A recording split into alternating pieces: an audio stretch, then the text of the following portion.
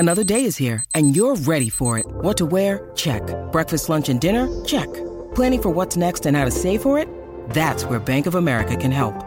For your financial to-dos, Bank of America has experts ready to help get you closer to your goals. Get started at one of our local financial centers or 24/7 in our mobile banking app. Find a location near you at bankofamerica.com/talktous. What would you like the power to do? Mobile banking requires downloading the app and is only available for select devices. Message and data rates may apply. Bank of America N.A., member FDIC. Want to witness the world's biggest football game? Head to iCanWin.com.au, predict Australia's score with a crystal ball, and it could be you and a friend at the FIFA World Cup Qatar 2022 semi-finals, all thanks to McDonald's. Maccas, together and loving it. TNCs apply. Harrison Agents. To buy, sell or rent in Tasmania, search Harrison Agents today on 1629 SEN Hobart. Jack and Paney with Jack Revolt and Tim Payne. Welcome back to Jack and Paney. Thanks to Harrison Agents, the Tasmanian real estate specialist. Now, Jack, we've been talking about this bloke on our show for a few weeks. He's been in quarantine. We've now managed to track him down and get him back. We've got him live in the studio here at Blunston Arena, actually. We've got Australian cricketer and hat-trick hero, Nathan Ellis. Big Ellie, thanks for coming on, mate. Thanks for having me. Mate, you've gone into the history books in the last few weeks. You've become the first man ever to take a hat-trick on T20 debut, international debut, and the second Australian ever, obviously, behind Damien Fleming, who I think's reached out and made you sign the papers in the hat-trick club. Yep. Mate, talk us through it. What an exciting time. You went away as a travelling reserve, didn't expect to play, and then 3.3 overs into your spell, you're about to take a hat-trick. Talk us through that. Yeah, well, it was one of those things. I was just stoked to get a game.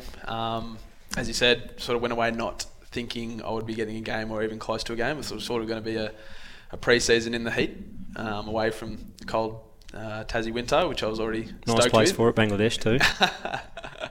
But it was. I actually didn't bowl my best or as good as I would have liked in the first few overs. So got into the last over, and once I took the first one, it sort of happened really, really quickly.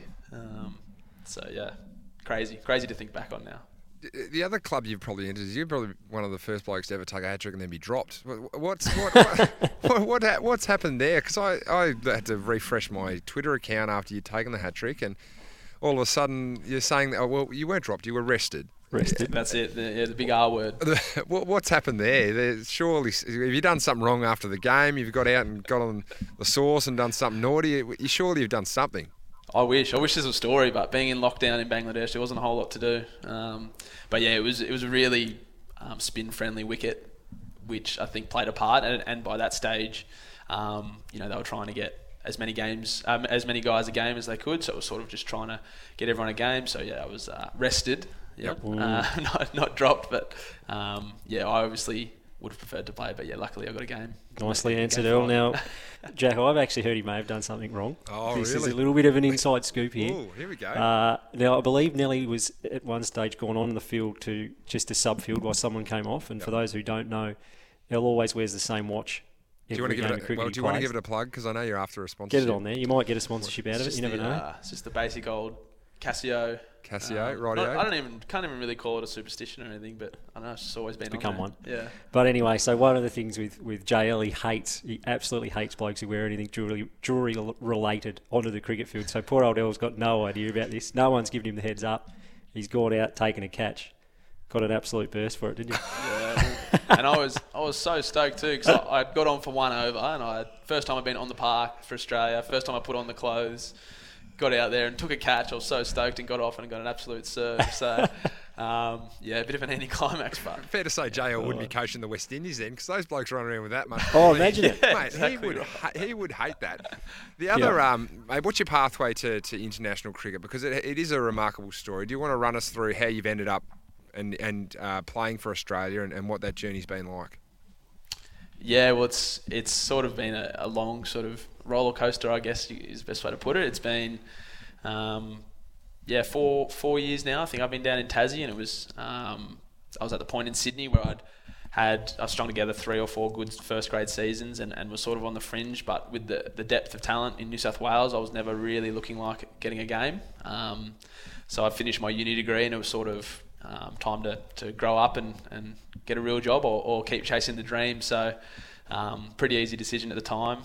Moved down to Tassie, and basically just tried to work part-time and juggled work and trying to train both with the Tas guys and at my club Lindisfarne, and sort of strung together, I think it was 2 good seasons there, and at that point I'd saved no money. I was spending all my savings, and I was done, sort of thing, ready to go, and I sort of felt like I'd done what I could, and it was time to go back and start getting a career. And at that point, Griff, the head coach, called me and sort of just dangled the carrot and said, "We haven't got a contract for you, but you can train the pre-season with us, and if you're going all right, we'll play you." So and just sort of with that pre-season, it was actually really fortunate that the Bales was coming back from a shoulder injury at that point, so I spent the whole pre-season bowling to him pretty much, and I sort of think he had a part in getting me my first games for Tassie, and from there it's happened so fast. It's all happened really, really quickly, and Tassie into the Big Bash, and fortunate enough to get over to the West Indies and to Bangladesh. Well, I'm glad you've mentioned Adam Griffith and also been a bit tight there on the coin, because the story did come up from the bloke who's sitting next to you, or standing next to you on your left, about an infamous phone call you had to make to Adam Griffith to let him know that you wouldn't make it to training due to the fact that you had no petrol in your car and no money to pay for petrol. Is it true, or has Painey been pulling our leg? Oh, I feel like this story has just grown legs over and over. It was funny. It's sort of like the original quote I said was I came down and I didn't really know how much everything cost living outside of home, and just things like I was working just to pay off petrol and rent, and literally that was all I was trying to work for.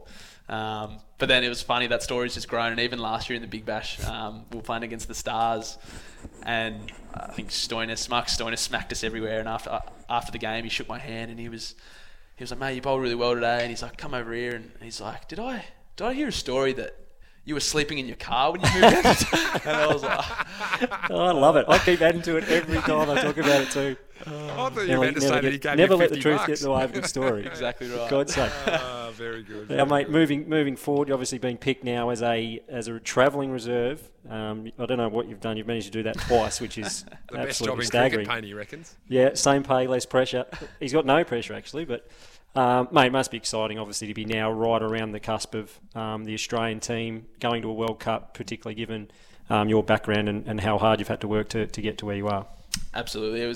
I got the call from Bales on like day 6 of quarantine, and I just assumed it was going to be the courtesy call and sort of say, thanks but no thanks sort of thing. But yeah, sort of to get that call up and the whirlwind that's sort of been in the last month, just getting on my first Australian tour and now going to a World Cup, it just doesn't sound right coming out of my mouth just yet. But I'm so stoked and can't wait to be a part of it. What's the goal? Is it just to get a game to play, or is it just to go over there and soak up the experience, or do you expect to be playing and expect to be having an impact? I mean, sort of the training side of it it's a really good opportunity for me to train around some of the big boys and learn and soak it up as much as I can. So that's probably the first and foremost goal for me.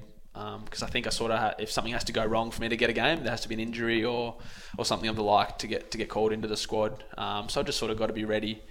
So I think my role is going to be just make sure, keep an eye on someone like Dave Warner or Smith and make sure they have gloves and drinks. And just serve them up pies, mate. Exactly. Lob them on a length and let them hit you out of the park. Exactly right. Get the YouTube clip ready of you taking the hat-trick, and I'd be just sending that around every day to the coaches and players, just reminding Send them. it to Bales.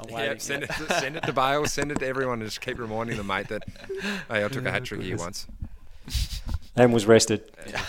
Well, anyway, El, thanks for coming on, mate. It's been a hell of a journey. We've appreciated you coming on to share it with us. We look forward to watching your career develop. You've become, as you said, from someone who was just plugging away in club cricket to an absolute star for Tasmania and the Hobart Hurricanes.